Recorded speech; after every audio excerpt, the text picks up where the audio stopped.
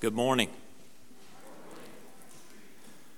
This moment reminds me of when Mary Pat and I first got married, and I was invited to speak at a church, and I was facing them much like I am right now, and I said, "This reminds me of one of my favorite memory verses."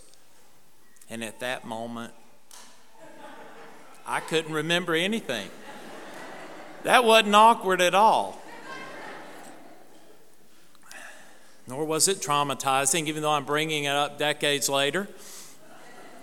It probably was just 30 seconds or so, but it seemed like forever. But it's the same scripture that I would share this morning. Paul tells the church, the Apostle Paul, tells the church at Corinth, "I came to you in weakness and in fear and with much trembling. My message and my preaching are not with wise and persuasive words, but with the demonstration of the Spirit's power." And with that, that's my prayer this morning, that this will not, I have no wise or persuasive words to offer you. I have the Word of God. And I'm praying that the Word of God will be used by the Spirit of God to touch our hearts this morning. And with that, let's pray. Oh, Father, our hearts do rejoice this morning. Your love is our reward. Our hope is sure. Christ, Jesus, you are ours forevermore. What a promise. Lord, I pray for Pastor Alex today. I pray for the Emmanuel Church congregation there in Massachusetts. I pray for our congregation. Lord, I pray that you give us ears to hear your word.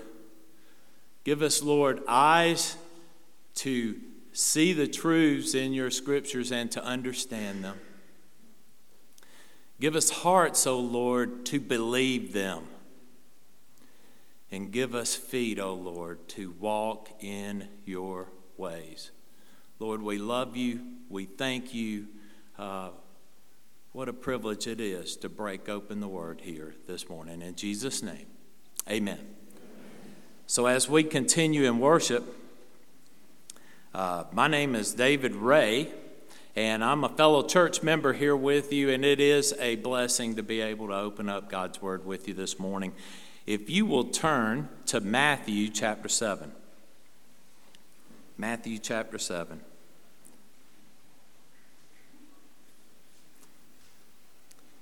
If you're visiting with us, once again, we're just so glad you're here.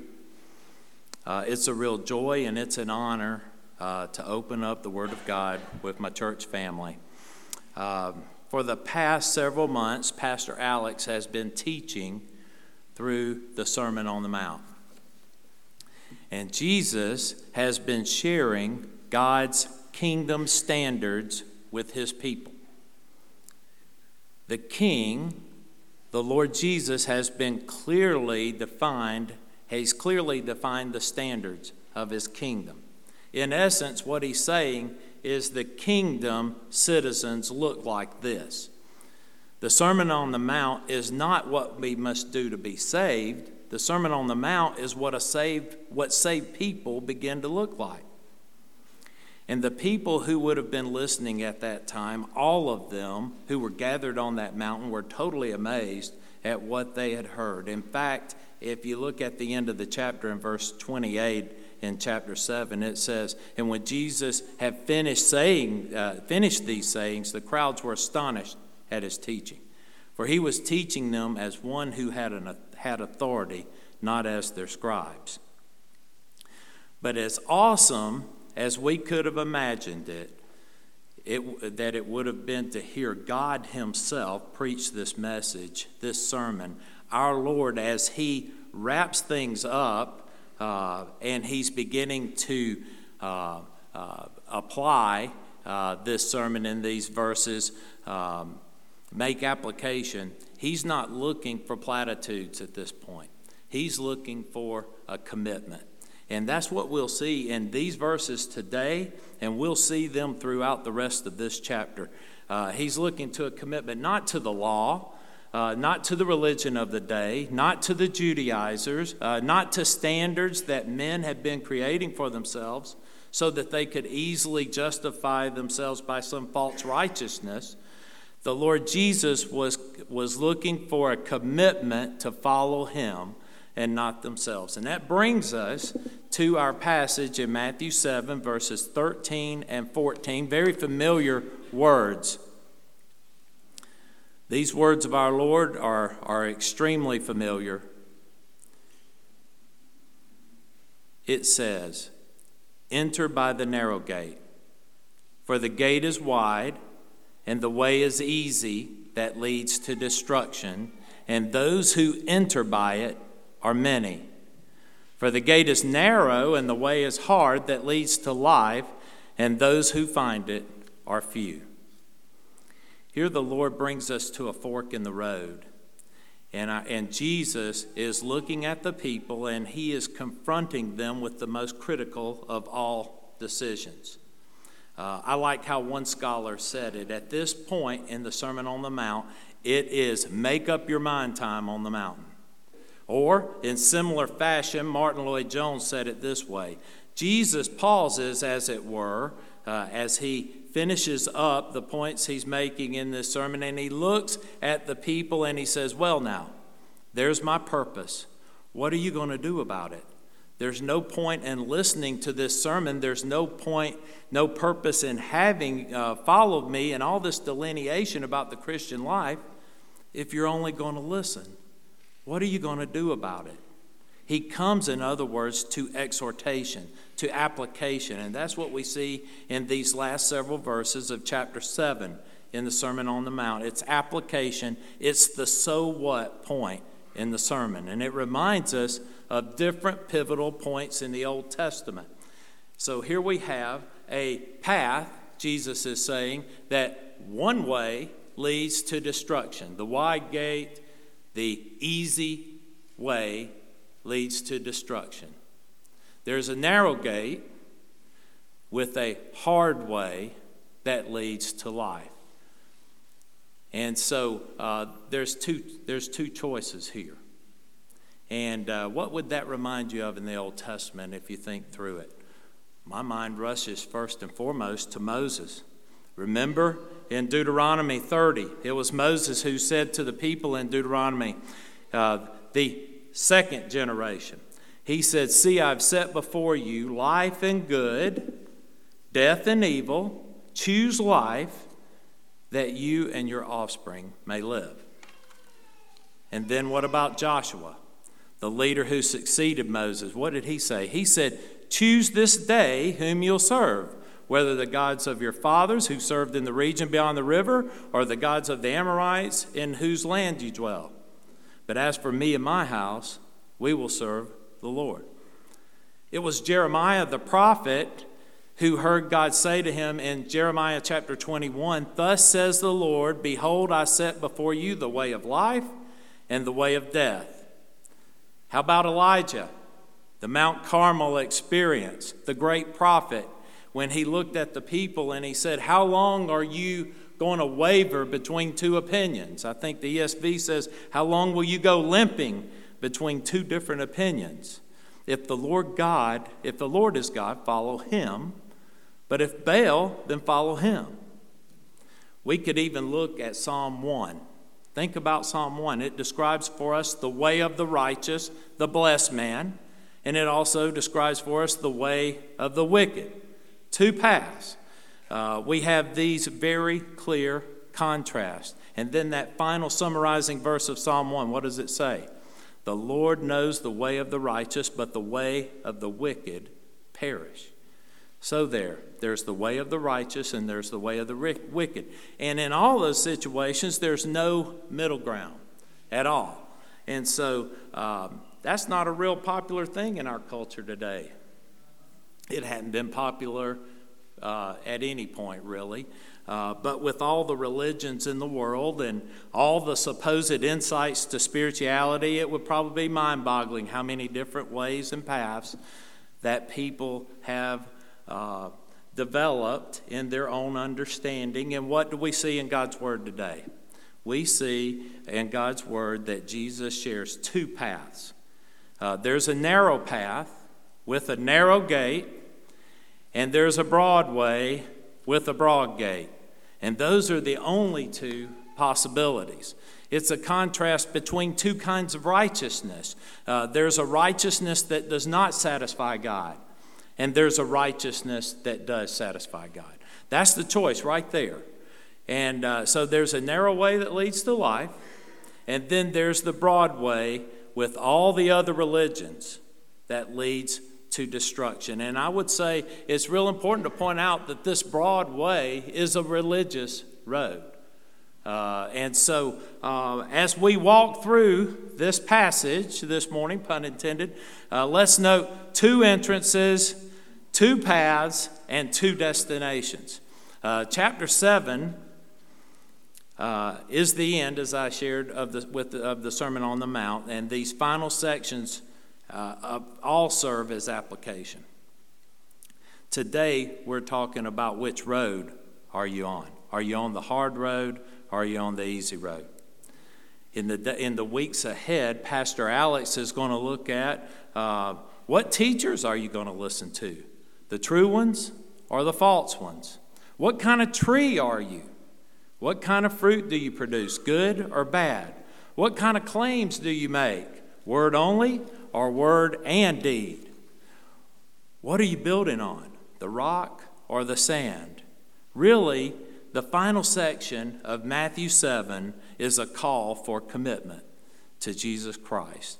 And so we're starting today, but Pastor Alex is going to unpack this in the weeks ahead. So let's think first about the two entrance areas. It's important. We were just in 7th and 8th grade Bible study this morning during Equip, and we were talking about the crafty nature of Satan. It's important to note that both of these gates, that you can guarantee that wide gate is marked heaven. Both of them are marked heaven.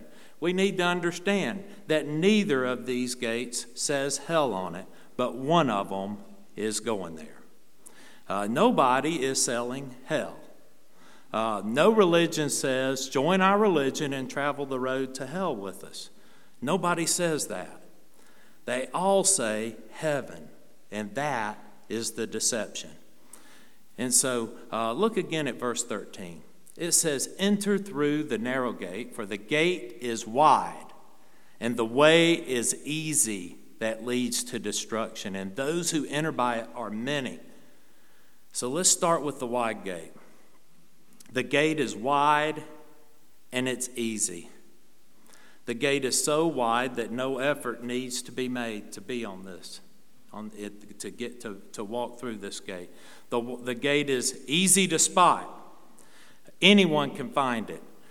Think big neon lights here. Anyone can get through it, and it's not a surprise that Jesus tells us that a lot of people are on this path. It's a culturally approved gate. It looks normal. It's the sort of path that nobody among your friends or peers would be surprised to find you on, because a lot of people are on this path. It's packed. And it doesn't require sacrifice. In fact, the gate is so wide and the path is so broad that you can take anything you want. You can take all the luggage you possibly want, all your baggage, everything. On this wide road, anything goes. I like how John Stott says it in his commentary. He said there's plenty of room on it for diversity of opinions and laxity of morals. It's the road of tolerance and permissiveness. This road has no curves, it has no boundaries in either thought nor conduct. Travelers on this road follow their own inclinations. That is the desire of the human heart and all of its follies. You don't have to do anything special on this road. Just be yourselves and let others be themselves. Does this sound familiar? 2023? The world loves this road, doesn't it? The world loves this road. And here's the irony. On this road, you think you are free to choose your own path and to make your own way and to set your own rules. Kids sing about it. You probably know the words yourself. It's time to see what I can do, to test the limits and break through. No right, no wrong for me. I'm what? Free. Who sang that? Elsa. Frozen. It's the song of the broad road. It is the song of the broad road. But it's an illusion, isn't it? Why? Because this broad road leads to destruction. You think you're cutting a path that will actually lead you somewhere. And what does Proverbs 14:12 say? It says there's a way that seems right to a man. But in the end, its way is what? It's death. It's destruction. It's the spacious way. Everyone can go in all at once. There's no lines. There's no waiting. Once you're in, it's an easy way. It's the convenient way. It's the way of live and let live. But Jesus tells us where this road goes. It goes to destruction. This is a broad road that leads to eternal punishment, to eternal separation from God forever in hell. And so Jesus speaks a lot about hell. And I think I've read in numerous places that Jesus spoke more about hell than he did about heaven.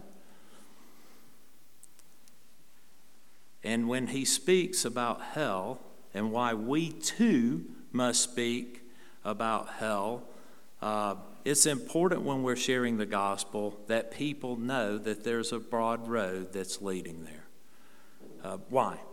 Because we do not want anyone to go there. We don't want anyone to go there. We tell them because we love them. We tell them with gentleness and respect, but we tell them because we love them. There is a way that leads to death, that leads to destruction. And so Jesus, who is love incarnate, Jesus, who is truth incarnate, he tells us straightforwardly in our passage this morning that the broad road that was so effortless to get on and so effortless to travel, where you make up your own rules and you're independent and you're autonomous and you're doing your own thing, Jesus said those on that broad road are sailing straight for eternal punishment. And here's the shocking word for those who may have been standing right there listening, and many are on it. Many. Maybe the two most shocking words to the people at that time were the words many and few in this passage. Most of us like to believe that most people have a relationship with Christ and therefore have found the narrow road. But it's not true according to Jesus. Many are on the wide road that leads to destruction, and few have chosen the narrow way to eternal life. So, brothers and sisters, this truth should ignite a burden within us as we walk this narrow way to lovingly pursue those who are headed for destruction and share the gospel. This is our mission. Amen? There are two gates. There's the wide gate and there's the narrow gate. Let's read our passage again. It's a short passage. We can cover over it this morning. Enter by the narrow gate, for the gate is wide and the way is easy that leads to destruction, and those who enter by it are many. For the gate is narrow and the way is hard that leads to life, and those who find it are few. When we read the Gospel of John, we see 7 statements where Jesus says, I am. You're probably familiar with many of them. In John 10:9, Jesus says this, I am the door. If anyone enters by me, he will be saved and will go in and out and find pasture. Later in John 14, Jesus says, I am the way, the truth, and the life. No one comes to the Father except through me. I'm thinking also of Acts 4:11 and 12 when Peter said, "And there is salvation in no one else, for there is no other name under heaven given to men by which we must be saved." I'm thinking of 1 Timothy 2:5 that says, "For there is one God, and there's one mediator between God and man, the man, Jesus Christ."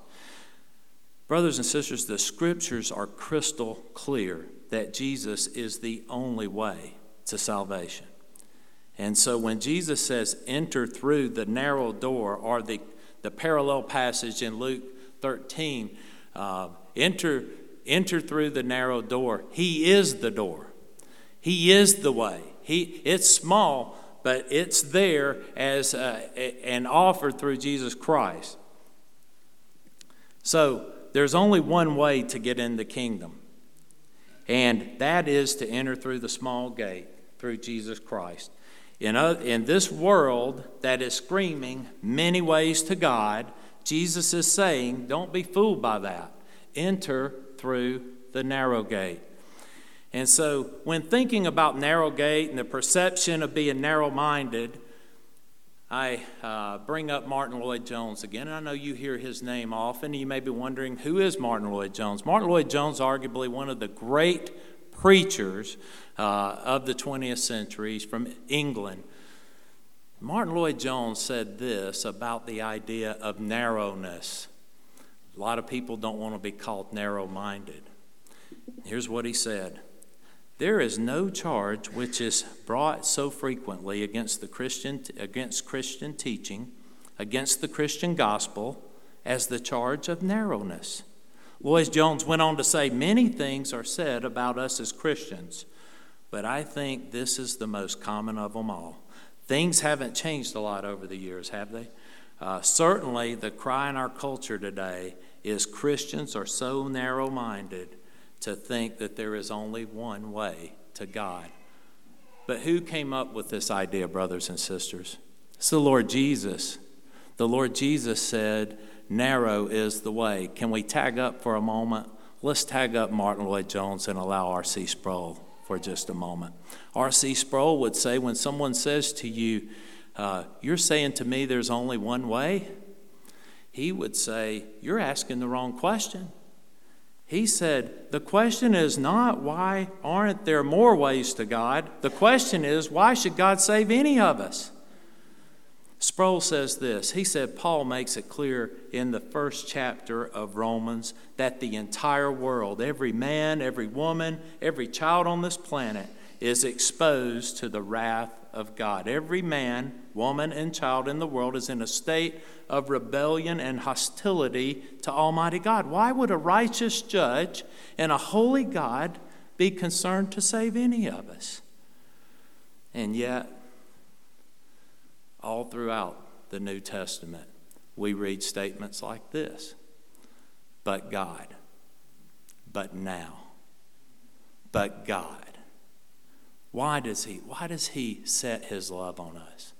All I can say, brothers and sisters, is he loves us because he loves us. He chose to set his love on us. Let that fall on you this morning. He loves us because he loves us. Can I share a few of those with you? How about at the end of Romans chapter 3? But now the righteousness of God has been manifested apart from the law. Although the law and the prophets bear witness to it, the righteousness of God through faith in Jesus Christ for all who believed. Another but God. Ephesians 2. But God, being rich in mercy because of the great love with which he loved us, even when we were dead in our trespasses, made alive together with Christ, by grace you have been saved. He made us alive together with Christ. And he raised us up with him, and he seated us with him in the heavenly places in Christ Jesus, so that in the coming ages he might show the immeasurable riches of his grace and kindness toward us in Christ Jesus. For by grace you've been saved through faith. And this is not your own doing. It's the gift of God. It's not the result of works, so that no one may boast. Praise God for how he set his love on us while we were yet sinners. Amen. And so our Lord, in this passage today, he's saying to us all, he's saying, I have set before you today life and death. I've set before you two ways. And Jesus says, enter by the narrow gate. And so when Jesus says enter, that word has a sense of urgency about it. It's referring to an initial conversion. It tells us that the Christian life must be entered into intentionally. So this is time for commitment from the Lord Jesus in the Sermon on the Mount. When he says enter through the narrow gate, I think the King James Version would say enter through the straight gate. It's where we get the term, he follows the straight and narrow way. We still use that today. It's not talking about a straight line. He's talking about a geographical, like the Strait of Gibraltar, how the land comes to a real narrow area. And so he says, enter through the narrow gate. And he tells us it's difficult. It's something difficult to do. Christianity, we have our paradoxes. And in one sense, responding to the gospel is simple. But as you read further, we see that there's something very difficult about it as well. In the parallel passage in Luke 13, Jesus says, strive to enter through the narrow door. That word strive in the Greek is the word you can hear the English in this, agonizomai. That's the David Ray Greek pronunciation. Agonizomai. And you can hear the word agony. The word could mean contend, struggle. Strive to enter through that door. It means strain with every nerve. So how do we enter through that narrow gate? Mark 1, Jesus says in Mark 1, 14 and 15, probably the theme of the Gospel of Mark, it says, now after John was arrested, Jesus came into Galilee proclaiming the gospel of God, saying, the time is fulfilled and the kingdom of God is at hand. Repent and believe the gospel. And so what is required? Repentance and faith. Repentance and faith. Repent and believe. And so Jesus says it a different way in Matthew 16:24. Jesus told his disciples, if anyone would come after me, let him deny himself, take up his cross, and follow me. Arthur Pink unpacks this verse beautifully. But some of the things that he said the Christian life begins with self-renunciation and continues with self-mortification. He says, what does it mean to deny himself? When the Lord said we must deny himself, if we're going to enter through that narrow gate, it signifies the complete repudiation of our own goodness. It signifies the complete renunciation of our own wisdom or our own strength or our own will. One scholar said, we walk through, this isn't a wide gate, this would be more like a turnstile. It's tight. And I read one who said, we walk in naked. We bring nothing with us.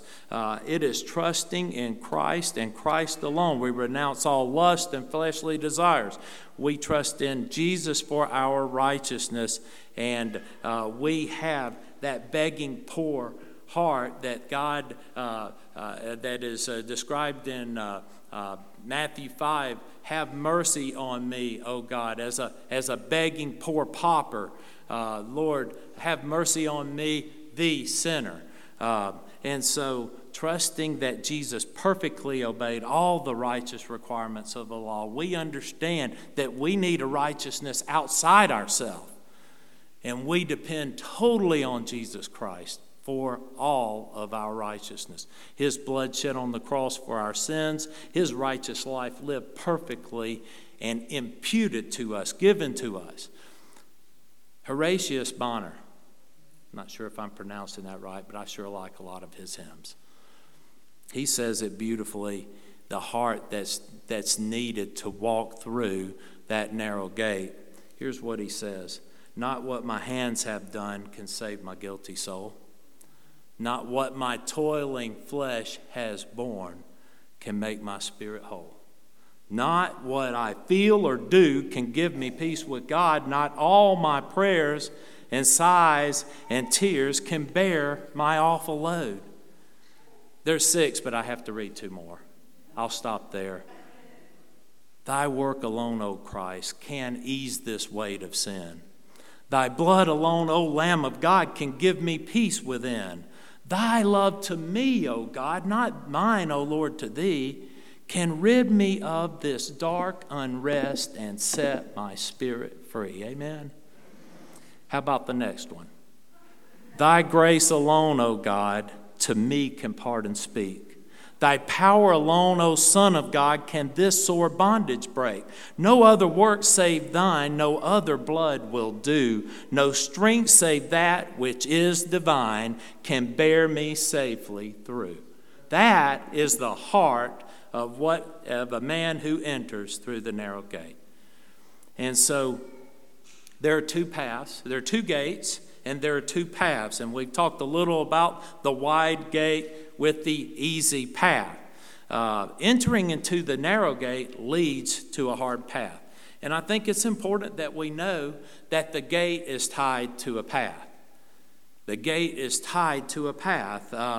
Hebrews 12:1-2 tells us that there's a race that is set before us and that race has a finish line. But it's not just a one-time decision where we say, I prayed this prayer and now I don't have a path to walk.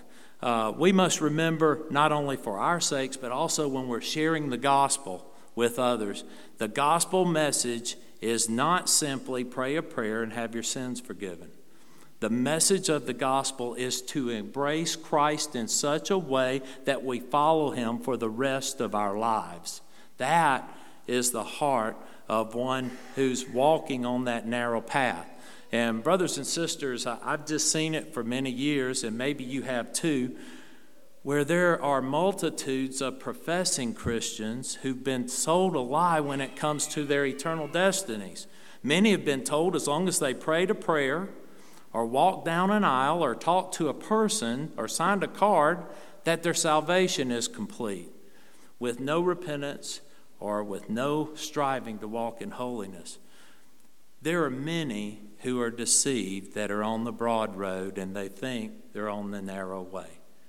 The gate is narrow and the way is hard. That word hard is translated as narrow. In some translations, it means compressed, constricted. Sometimes that same word is used for persecution in the New Testament. So the way's difficult. With getting in, there is urgency, and once you the path doesn't just open right up into this easy path. It's constricted as well. And so you can remember in Acts 14, when Paul and Barnabas, it says, when they preached the gospel to that city and had made many disciples, they returned to Lystra and to Iconium and to Antioch, strengthening the souls of the disciples and encouraging them to continue in the faith, and saying that through many tribulations we must enter the kingdom of God. So those who enter the kingdom of heaven enter a gate that's narrow and a life that's full of hardship and persecution. Remember the beginning of the Sermon on the Mount in Matthew 5. Blessed are those who are persecuted for righteousness' sake, for theirs is the kingdom of heaven.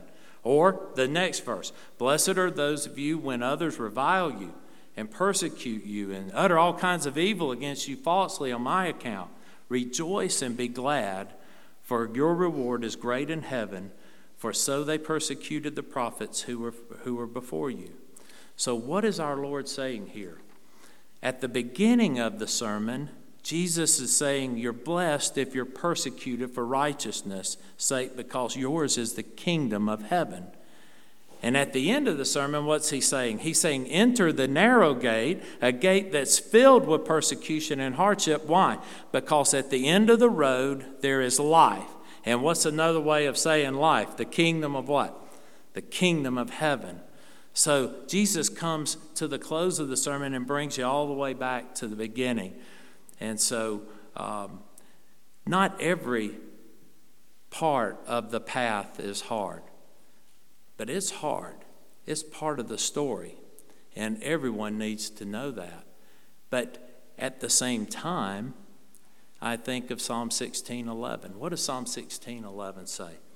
It says, you have made known to me the path of life.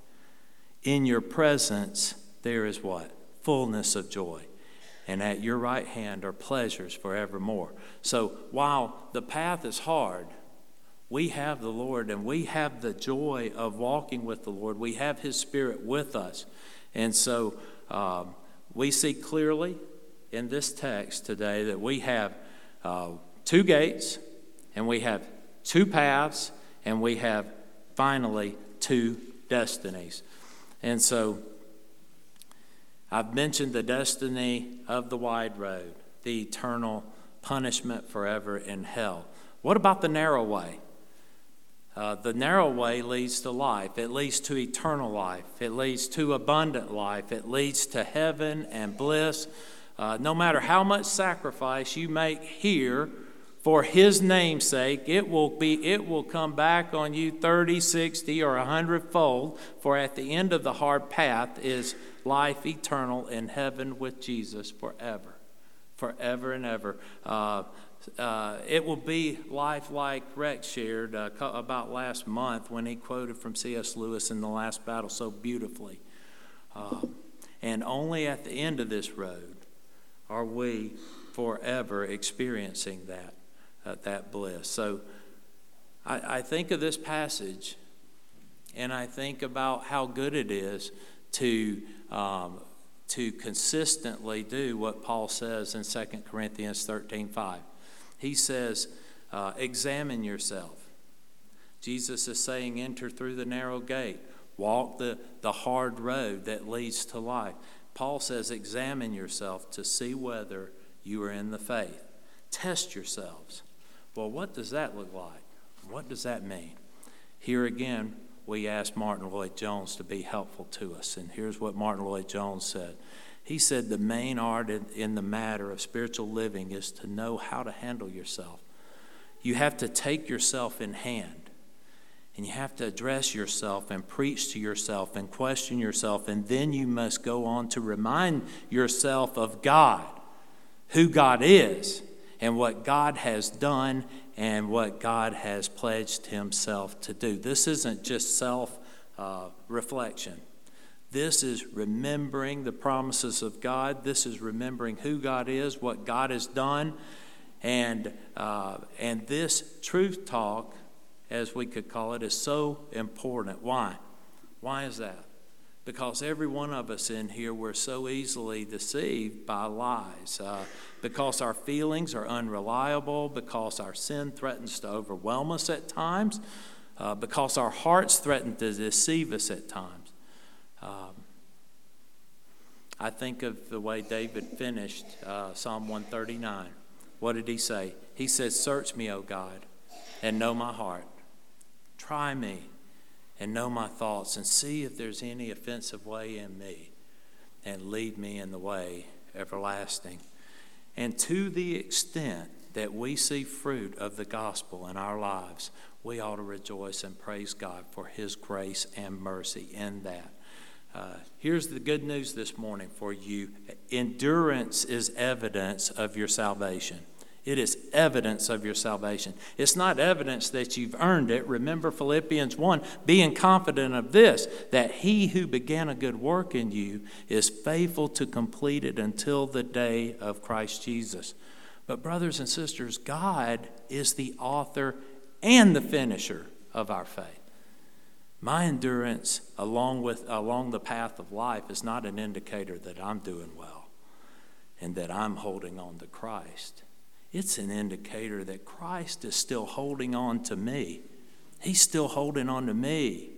And so remaining, continuing, striving, be encouraged this morning to press on, as Paul would say, in his might and in his strength and in his power for the glory of the Lord.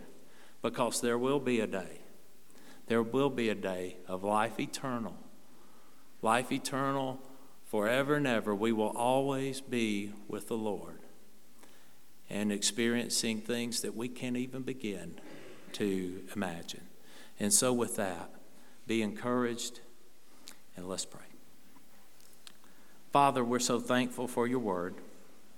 We're thankful for you, Lord, for making a way for us. Thank you for your grace and thank you for your mercy. All praise and honor and glory be unto you.